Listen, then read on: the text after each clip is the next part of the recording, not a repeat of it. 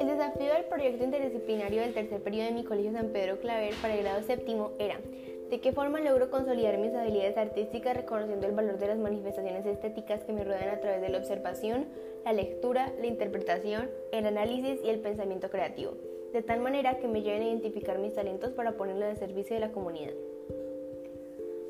Para mí, el arte es cualquier actividad que utilice las emociones y la inteligencia para crear obras estéticas como la pintura, la danza, la poesía, la música, el teatro, entre otras. Desde este punto de vista, el arte es sinónimo de creatividad, pues nos permite desarrollar dones, habilidades y conocimientos que podemos poner a servicio de la sociedad.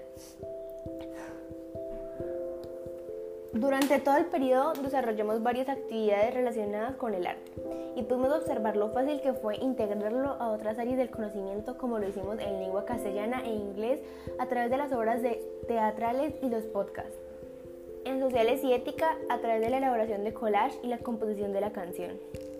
En biología, química y matemáticas a través de la elaboración de las materias ecológicas y sus respectivos empaques.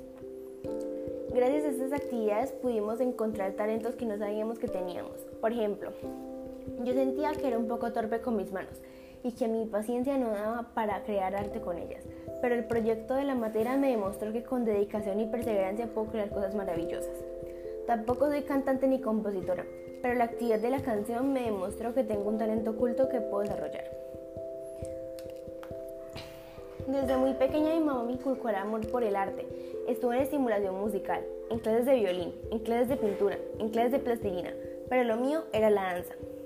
Comencé a bailar a los 18 meses. A los 2 años tuve mi primera presentación en un auditorio con más de 900 personas y desde ese momento la danza hace parte de mi vida.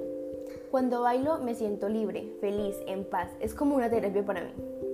Amo bailar y amo ver cómo a través del arte nos volvemos más conscientes, más empáticos y más humanos. El arte desempeña un papel mediador y motor de la comunicación, ya que el artista, a través de su creación, transmite no solo emociones, sino también mensajes y nos hace reflexionar sobre nuestra existencia, los problemas sociales o la vida en general. Desde esta perspectiva se convierte en una herramienta que puede cambiar o educar a una sociedad. A través del arte se puede brindar paz, felicidad, amor, esperanza a los seres humanos. Hay situaciones donde las personas necesitan escuchar la música, bailar y cantar para curar su tristeza, ver comedias teatrales para reír, ver películas para soñar o simplemente para divertirse, contemplar obras artísticas para apreciar su belleza y conocer el pasado. Gracias.